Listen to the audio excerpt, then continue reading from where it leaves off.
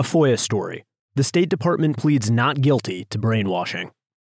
The Global Engagement Center obliterates the fine line between doing its job, diplomacy, and crossing into prohibited domestic propaganda.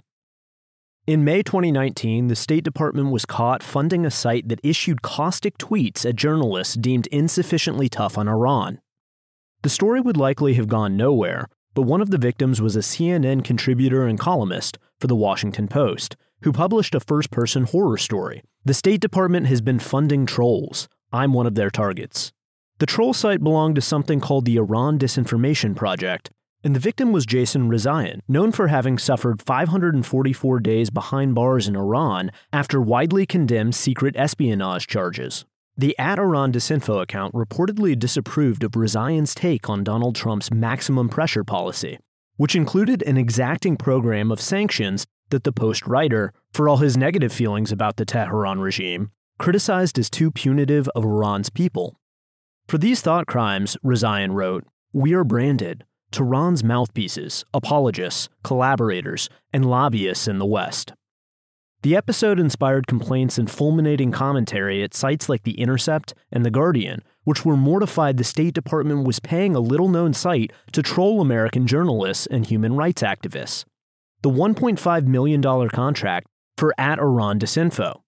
But most press outrage was directed at the use of GEC to flog Trump's Iran policies, not the seemingly graver issue of a diplomatic agency having a $100 million troll and censor program to aim at Americans.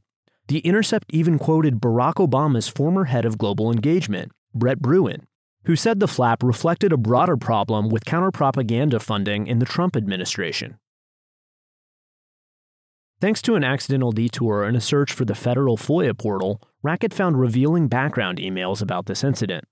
The GEC was created by Barack Obama's executive order in early 2016, but given permanent funding in a bipartisan act of Congress later that year, with sponsors including Republican Rob Portman and Connecticut's Chris Murphy.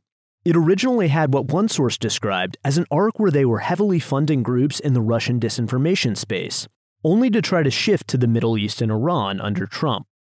This shift led to some of the funding squabbles, which were reportedly resolved as Trump left office.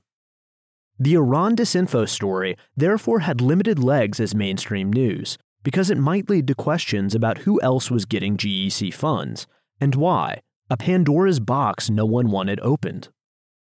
When in the Twitter files we started to see a river of emails mentioning GEC, one of the first things we learned was that nearly all its contractors are secret. An Inspector General's report